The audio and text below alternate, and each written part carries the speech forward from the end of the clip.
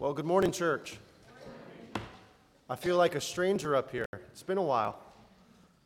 Before I go into the preaching of God's Word, I just want to do some quick housekeeping and give you guys a quick update as to what's been going on and my health, and I appreciate your prayers and support. I want to first and foremost say thank you to the pastors of the church, to Pastor Conley and to Pastor Josh for faithfully preaching the Word and also bringing forth these great truths to you on a weekly basis in my absence. A couple months ago, I started having some joint pains and kind of brushed them off, and then had to go, got so severe, I had to go get it checked out. So long story short, I have last week I had an appointment with a specialist, and I have an autoimmune condition that makes me sick at times, that kind of gives you big flare-ups and big pain at certain times, and then it kind of just goes away. So a day like today, I feel perfectly fine, and my diagnosis was a word that I can't even tell you what it is because I can't remember what it was. It's a fancy, crazy medical word, and what it basically does, though, it just means that my immune system attacks itself, and what that manifests itself in certain times is extreme discomfort and pain in my joints and in other areas, such as my eye health as well suffers during these flare-ups, which is why I've been having issues with my sight. Also flares up and gives me other conditions and symptoms, which are all related. It's kind of complex. So I appreciate your prayers. There's no need for you to worry too much, but I do appreciate your care, your concern, how you've ministered to me, how you've ministered to my family during this time. And so I just want to thank you and to continue to pray for us and continue to pray for my health. But more importantly, know that we're also praying for you and for the health of this church and for all of your circumstances. And so with that being said, I'd like for you to turn to your Bibles in Luke chapter 3.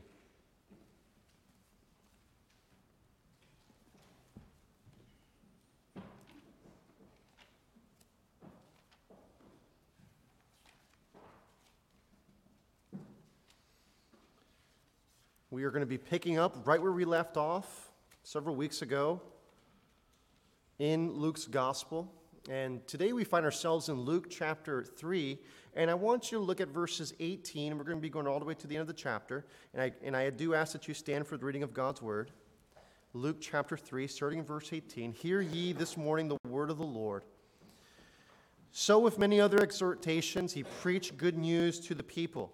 But Herod the Tetrarch, who had been reproved by him for Herodias, his brother's wife, and for all the evil things that Herod had done, added this to them all, and he locked up John in prison. Now when all the people were baptized, and when Jesus also had been baptized and was praying, the heavens were opened, and the Holy Spirit descended on him in bodily form, like a dove. And a voice came from heaven, "You are my beloved Son, with you I am well pleased." Amen. This is the word of the Lord. You may be seated. Gracious Father, we do come before you in this hour, petitioning the grace and kindness that was manifested in the person and work of Jesus Christ.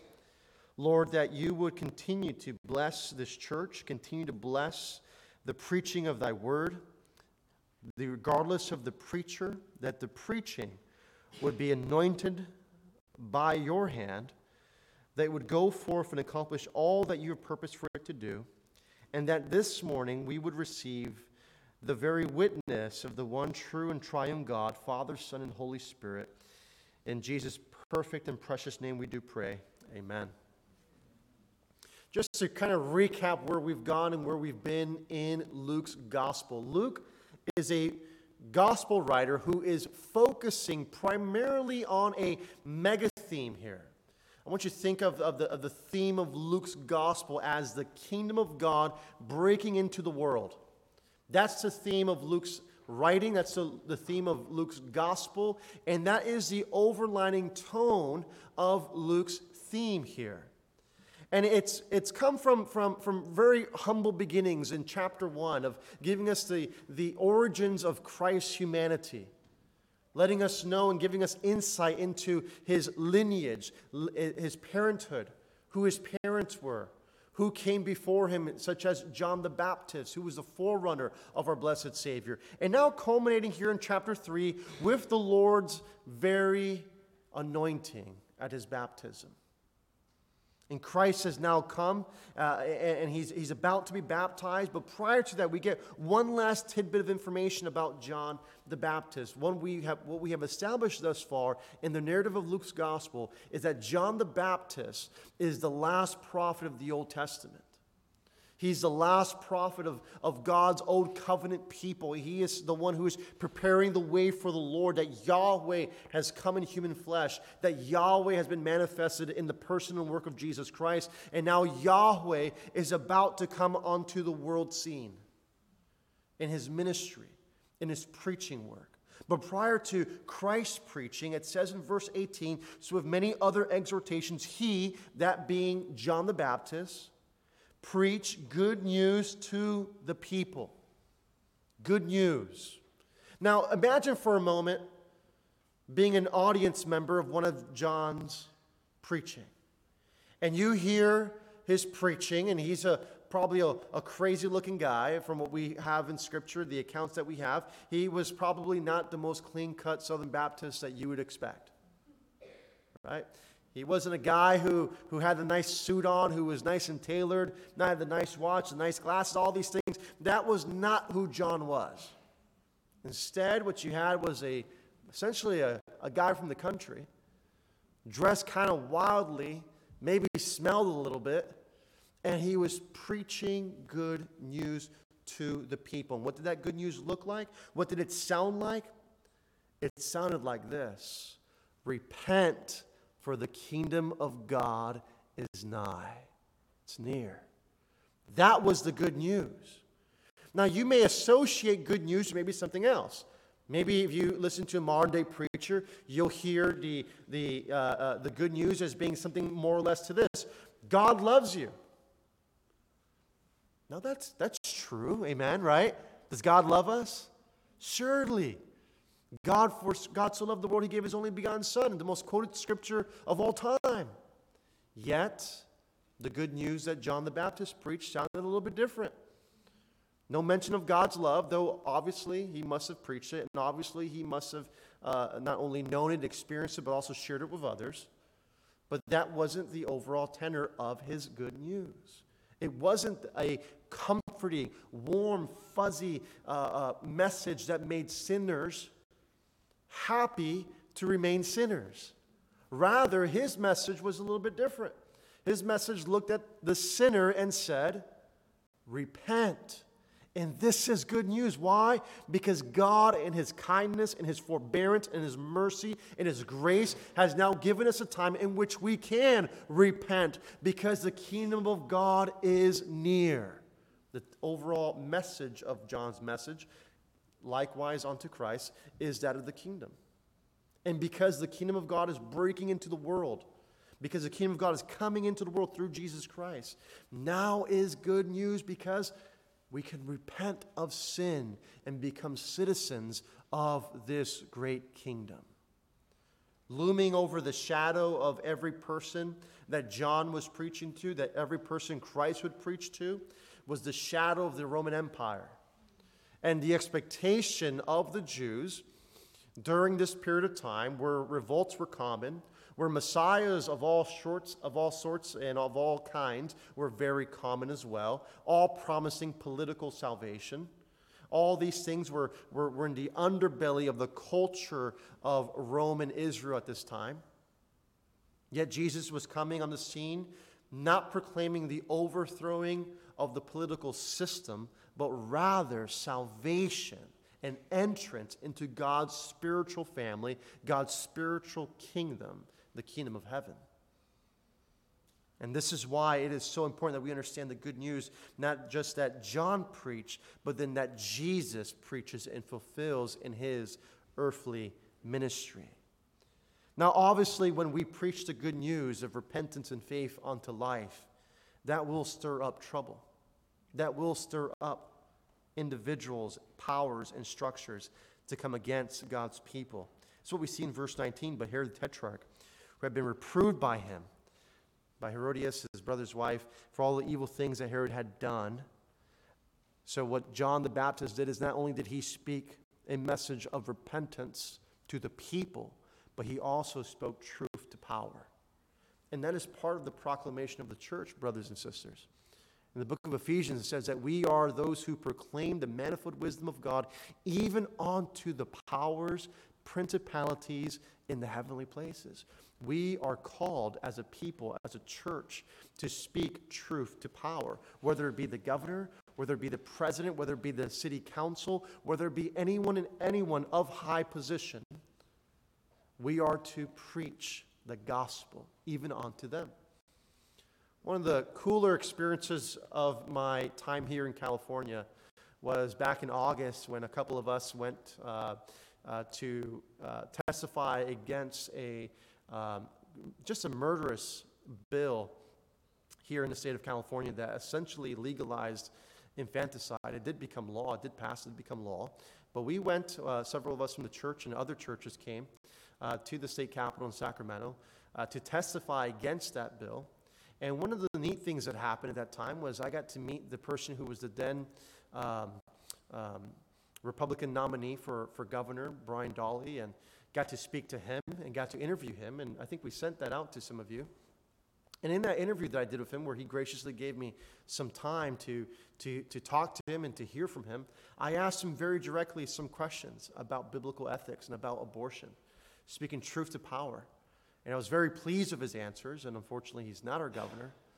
But should it have been that we ran into Governor Newsom, we too would have spoken the same words. We would have asked him the same questions. We would have called him to repentance over his stance. And that's our duty, that's our call, is to speak truth to power, whether they're favorable or unfavorable, whether it's your team or the other team. We are all called to be on Team Jesus.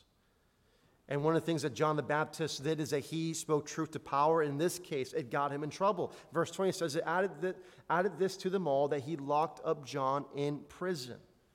John was now imprisoned because of the firm witness that he gave about the kingdom of God by rebuking Herod the Tetrarch. And it says he had been reproved by him, rebuked by him. And Herod didn't want to be called out because no one in power wants to be called out. When someone is in power, the last thing they want is anything to challenge that power. And the truth of the gospel challenges the very powers and structures of this world.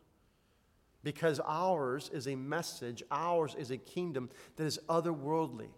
It's not of this world. Jesus said that my kingdom is not part of this world. And so anytime we speak the truth about God's kingdom, it will shake things up. It'll shake things up with your employer. It'll shake things up in your relationships. It'll shake things up with your friends, with your family who are unbelievers. It'll shake things up even to people in places of authority and power. Because the gospel is the message that turned the world upside down. Amen? And so what we see here is that during John's ministry, many were baptized. I want you to write this if you're following the notes. I'm going to get you in the habit of doing the notes again. During John's ministry, many were baptized as a symbol of their repentance.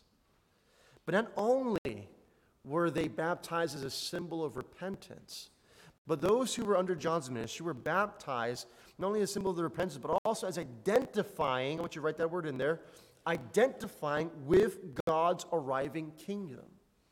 John preached a gospel of repentance and of the coming kingdom, and those who responded to John's ministry said, yes, I repent of sin, and yes, I want to be a part of God's incoming kingdom. That kingdom that is coming into the world, I want to be part of that. That's what I want to identify with. And so those who had been under John's ministry, who were baptized as a symbol of their repentance and as identifying with God's arriving kingdom. The question for us this morning then is this: do you identify with God's kingdom? And what I mean by that is not only do I ask you, are you cool with God's kingdom? Like, is that okay with you?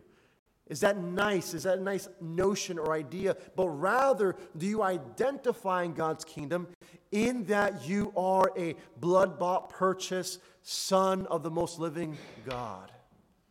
Do you identify not only as one who thinks intellectually that sounds nice, but as one who's been transformed inwardly, that I'm a child of God, that I'm a member, an heir of this kingdom? Now the question is raised in verse 21. Now when all the people were baptized, and when Jesus also had been baptized and was praying, the heavens were opened. The question I get often when we go through verses like this of the Bible is, why was Jesus baptized? Why was Jesus baptized? If John was baptizing for the remission of sin, for repentance, as a symbol of repentance, for identifying with God's kingdom, why then was it necessary that Jesus be baptized by John the Baptist if he had no sin? He had nothing to repent of. He didn't have to necessarily identify with God's kingdom because he is, in a sense, the embodiment of God's kingdom coming into the world. He's the king of God's kingdom. So then why does Jesus have to be baptized?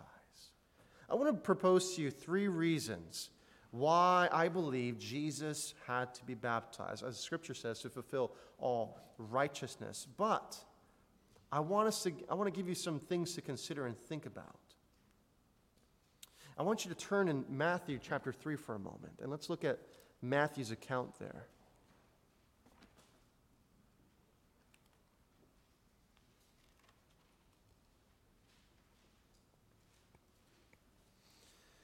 I want to start in verse 13 of Matthew 3.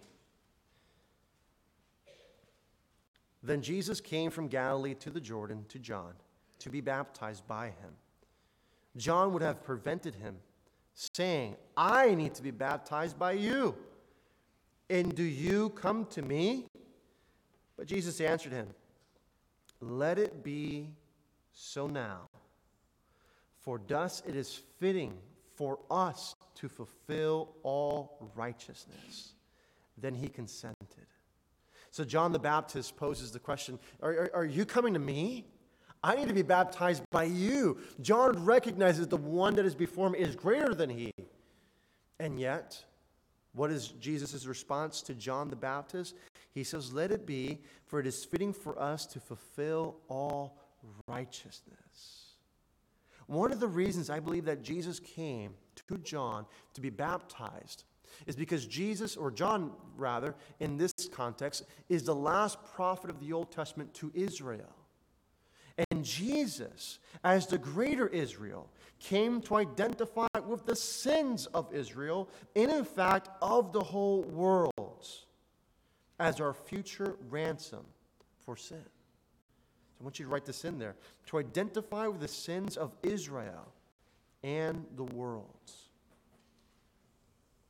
So why is Jesus baptized by John the Baptist? One reason is, again, to identify with the sins of Israel and the world as our future ransom for sin in fulfilling all righteousness.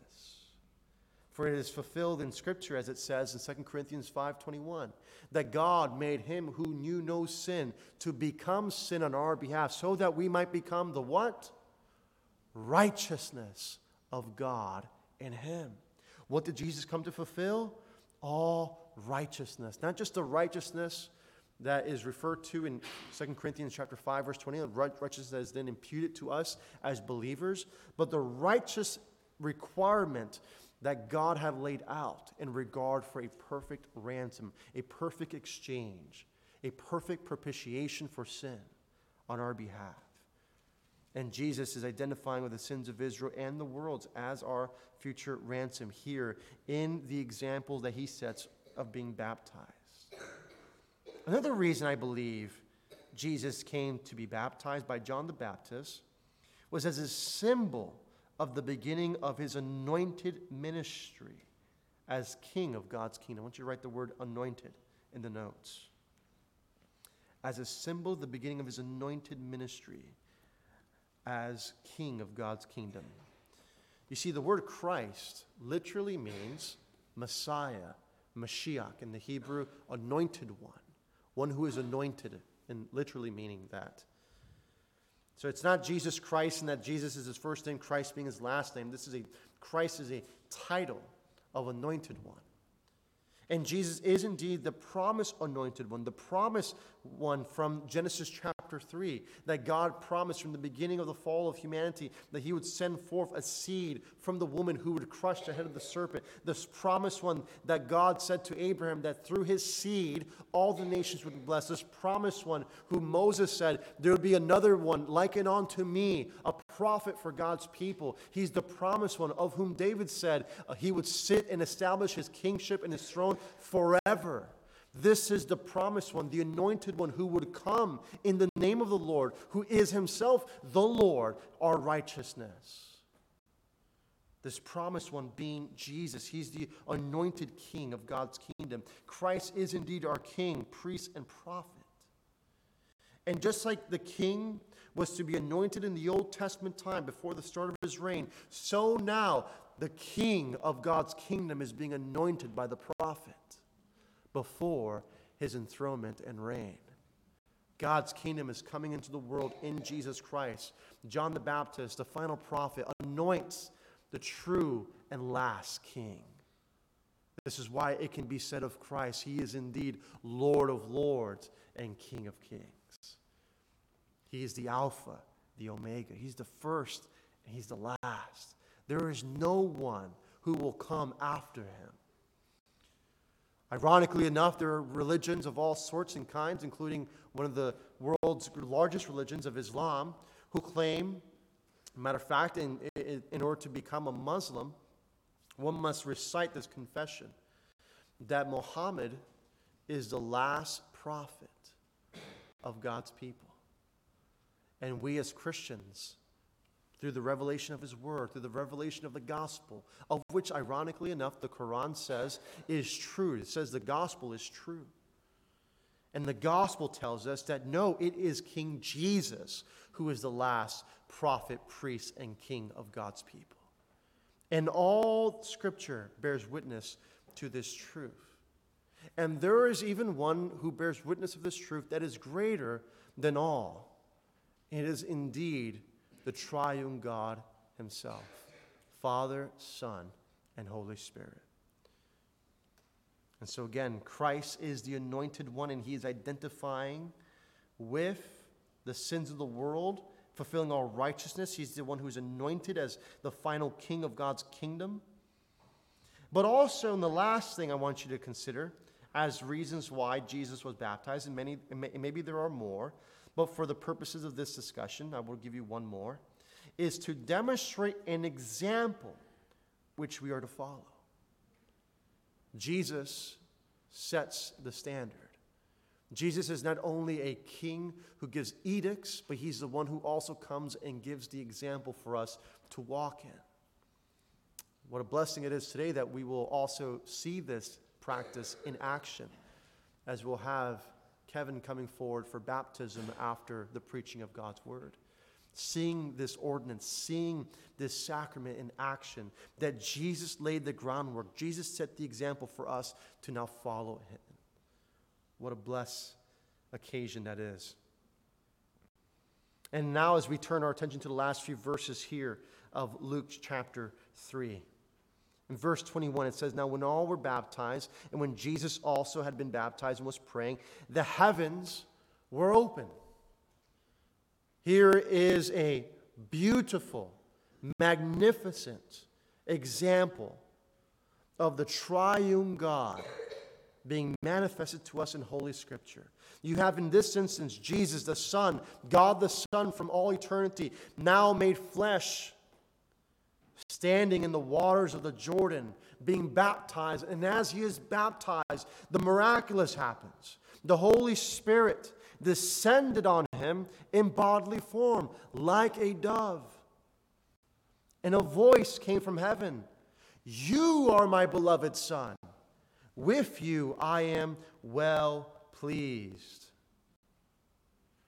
In the notes, if you're following at Christ's baptism, we see the manifestation of the Holy Trinity. And when I say manifestation of the Trinity, I'm not saying that the Holy Trinity was all three members were bodily somehow manifested. This would be the claim similar to what we see from Mormonism.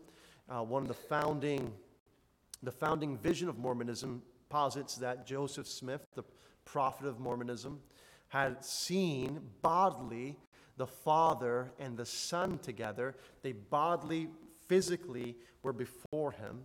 And that's not what we see here at Christ's baptism. We don't see the Father bodily manifested, but rather what we see is the manifestation of God the Son in his incarnation in the waters of the Jordan. The Holy Spirit giving us this word about the Holy Spirit, that he was bodily represented in the form of a dove.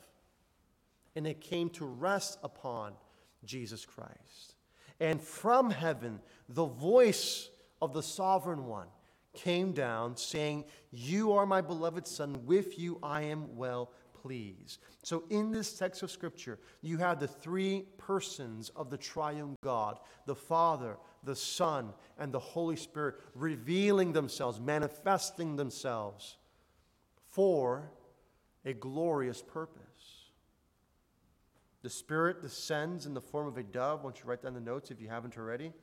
And the Father confirms the appointment of his beloved while Jesus is baptized in the Jordan.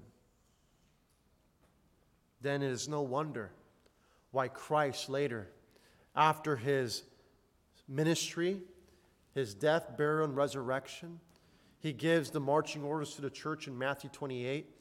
And he says, "Go ye therefore into all the world, baptizing in the name of the Father and of the Son and of the Holy Spirit, teaching them to obey all that I commanded you. For behold, I am with you always, even unto the end of the age." Jesus commands us to baptize in the name of the one true triune God. Why? Because it was the triune God who testified of himself here in Luke chapter 3 and also in Matthew chapter 3. The Synoptic Gospel, which gives us a similar account.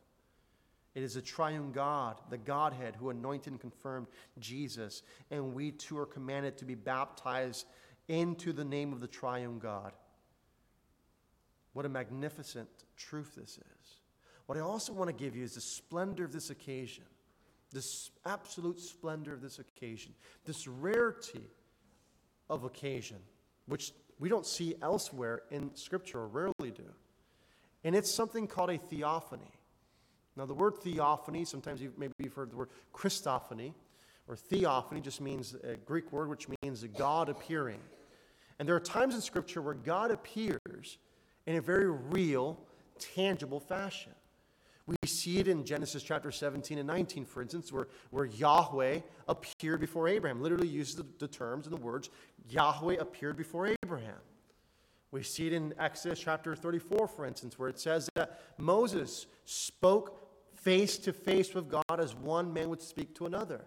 We have instances in Genesis chapter 33 where Jacob wrestles with God. You have all these interesting theophanies where God appears physically in some capacity, in some way, and wrestles with man and encounters humanity. And humanity encounters the living God in this unique fashion. But none go as so far as this appearance here in Luke chapter 3, where you have for the first time and the only time in recorded history, God the Son in his incarnation, physically there, God manifested in flesh, in Jesus. The Spirit, the third person of the triune Godhead, descending, and the voice of his majesty himself, God the eternal Father, declaring, "You are my beloved Son." This is the theophanies of all theophanies. This is the manifestation of all manifestations. This is the triune Godhead making himself known in human history, in the appointment of the Son, Jesus Christ, to be not only the ransom for humanity, but now the King of God's kingdom. It doesn't get bigger than this. That Christ, that our blessed Savior, He is not one who is appointed by man or human hands, but rather His appointment is divine. His appointment is confirmed not through the hands and the baptism that John gives and offers, but rather what comes after. And it's the divine anointing and appointment by the persons of the triune Godhead. By the Spirit descending, which is a sign of approval. It's a sign of anointing. Similarly, when the prophet would anoint the king's head with oil, this is a sign of the Spirit now being dripped over their head, being empowered by the Holy Spirit. And now not only was this a sweet anointing with oil, but rather the fullness of the Spirit of God comes upon Christ. And with the voice from heaven, from the Father Himself saying, "You're my beloved Son, with you I am well pleased." To say that this person is my divine Son, of whom it says in Scripture, yes, there will be a Son given to us, and upon His shoulders will be the government, the kingdom, and His name shall be called the Prince of Peace, the Eternal Father, the Mighty God, El Gabor. Of the increase of His kingdom there shall be no end. Isaiah chapter 9 verse 6 tells us. It is also the same Son that is prophesied in Psalm 2, of which it says, of this Son, that we are to kiss the Son, lest He be angry. And what will He do and accomplish? He shall rule the nations with a rod of iron, and break to pieces the nations that do not obey God, and smash them like pottery, that they should be scattered. This promised Son is now here. And Jehovah God, Yahweh says, "You are my beloved Son. With you I am well pleased." That Jesus is the one who will live a perfect, holy, blameless life. He'll live the life that you and I cannot live, could not live, will never live apart from Him. Because we're all broken. Because we're all sinners. When you look in this room, when you look at each other, when you look in the mirror, know that you are looking at a sinner. But the good news is that when you look in that mirror and you see the sinner that you are, as Paul did, who fell almost in dread, as he says of himself in Romans chapter 7, he says, "Woe am I! Who will rescue this body undergoing death?" Because he recognized that there is nothing that is good in me, he says, that is in my flesh, Romans 7:18. But he says, who will rescue me? Who will rescue this body, this man who I see in the mirror? Who will rescue that man? And he says, thanks be to God who gives us the victory through Jesus Christ. Why? Because this Jesus is the one of whom the Father said, that's my Son. In Him I'm well pleased. I'm well pleased in Jesus. Why? Because He's perfect. He's holy. He's blameless. He's God come into human flesh. And He will take upon Himself the punishment of humanity. So that when you see yourself in the mirror and you see the sinner that you are, know also that He that stands behind you in that mirror, whom you cannot see with physical eyes, is the Son of God Himself. The Son of God who purchased you, who bled for you, who died for you, who gave you the hope of everlasting life because you, being a sinner, are now a sinner saved by grace through faith in the one in whom God is well pleased. God is well pleased in Jesus, and through Jesus, God can be well pleased in you. And that's good news. Isn't that marvelous? That in the beloved, God sees what Jesus has done and accomplished. And because of what Jesus has accomplished, He can speak of you as well in these terms and saying, you too, because of what Jesus has done, you too are my son. You're my daughter. And in you, because of Christ, I'm well pleased. And so though we can look in the mirror, We can beat ourselves, and we can lament, and oftentimes we should lament, and we should beat ourselves in a sense over our sin. But know this, there was one who was already beaten. There is one who has already bled. There's one who has already died, and that's Jesus. And God is well pleased in his perfect, satisfactory work, so he can be well pleased in you. And know this, dear brother and sister, dear saint, dear sinner, in Jesus, you're forgiven. Amen? Amen? We're forgiven because of the Son in whom God was well pleased. This is good news. And no doubt this brings into focus the greatest theophany of Scripture. That God in the three persons of the Trinity being manifested here for this purpose, for this sake. That God was confirming. God was making an oath. God was making a promise. That this, his Son, would now bring salvation to the world. I want you to write this in the last part of our teaching and insert this morning. The triune God bears witness that Jesus is the Christ. Jesus is the Messiah.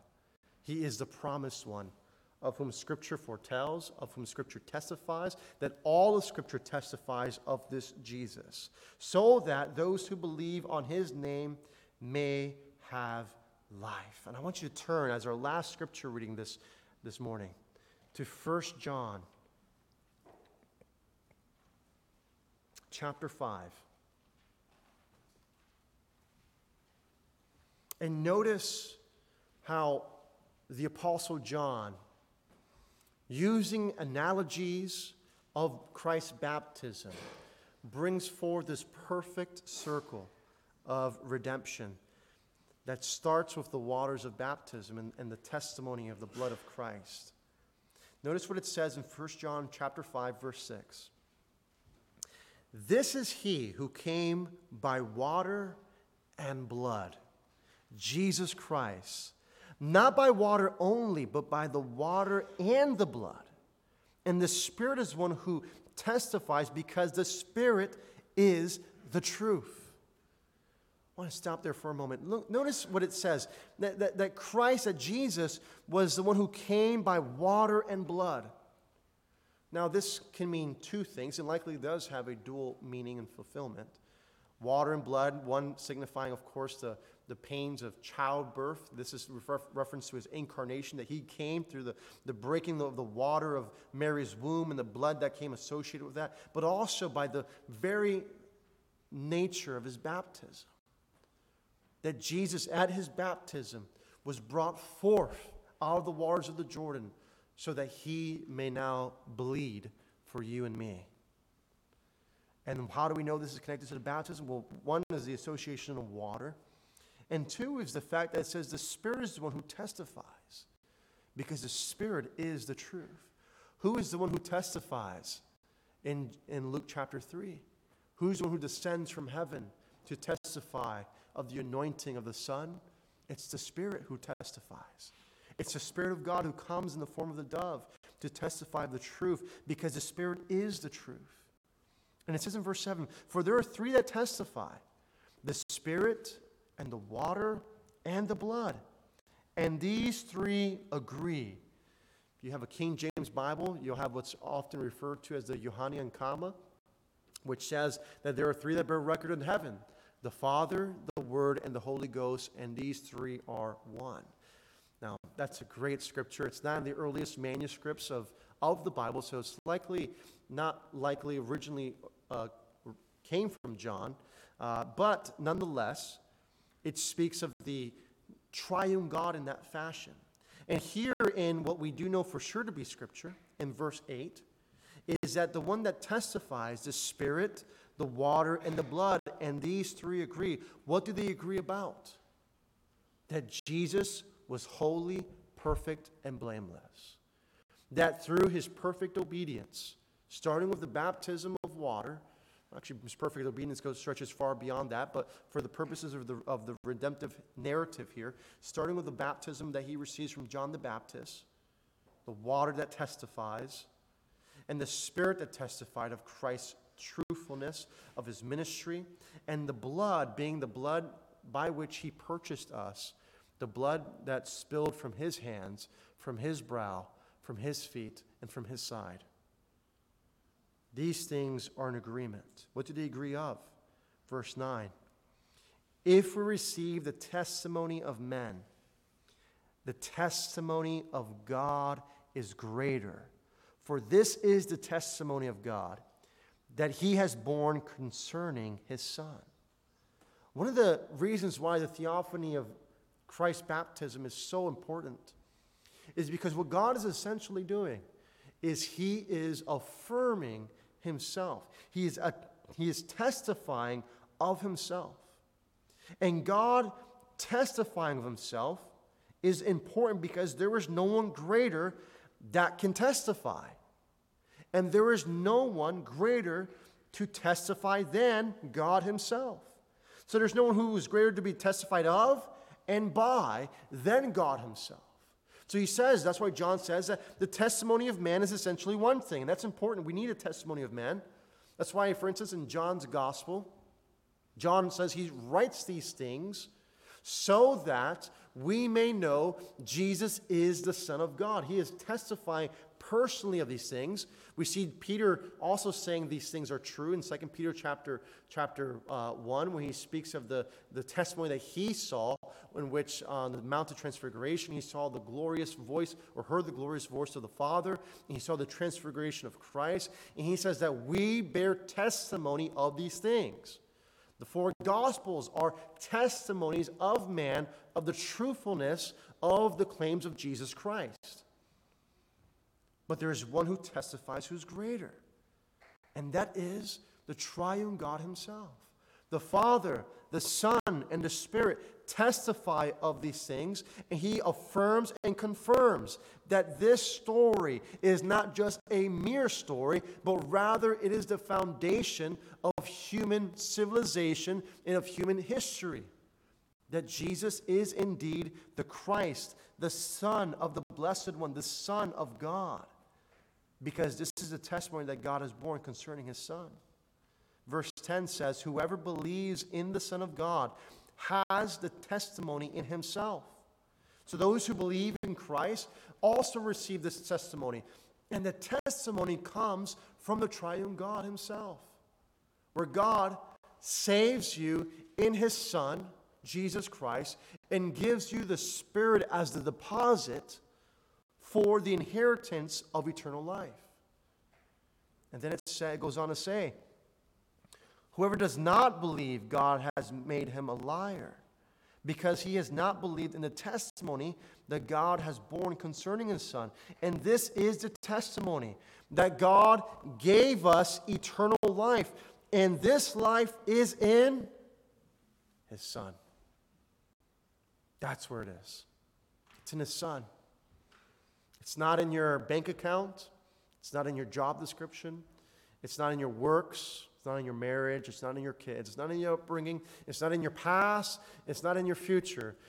This life, this eternal life that is promised by the Father, is only in his Son, Jesus Christ. There is salvation in no other name. There's no salvation in Muhammad. There's no salvation in Charles Taze Russell. There's no salvation in Buddha. There's no salvation in Joseph Smith. There's no salvation in John Calvin. There's no salvation in anyone else but in the name of Jesus. And this is the testimony. And whoever has the Son has life. Whoever does not have the Son of God does not have life. And he finishes this thought by saying in verse 13, I write these things to you who believe in the name of the Son of God, that you may know you have eternal life. That is one of my favorite scriptures in the Bible. Why? Because not only do we have this ethereal hope of eternal life, but rather it is an established truth that we have now present tense, eternal life.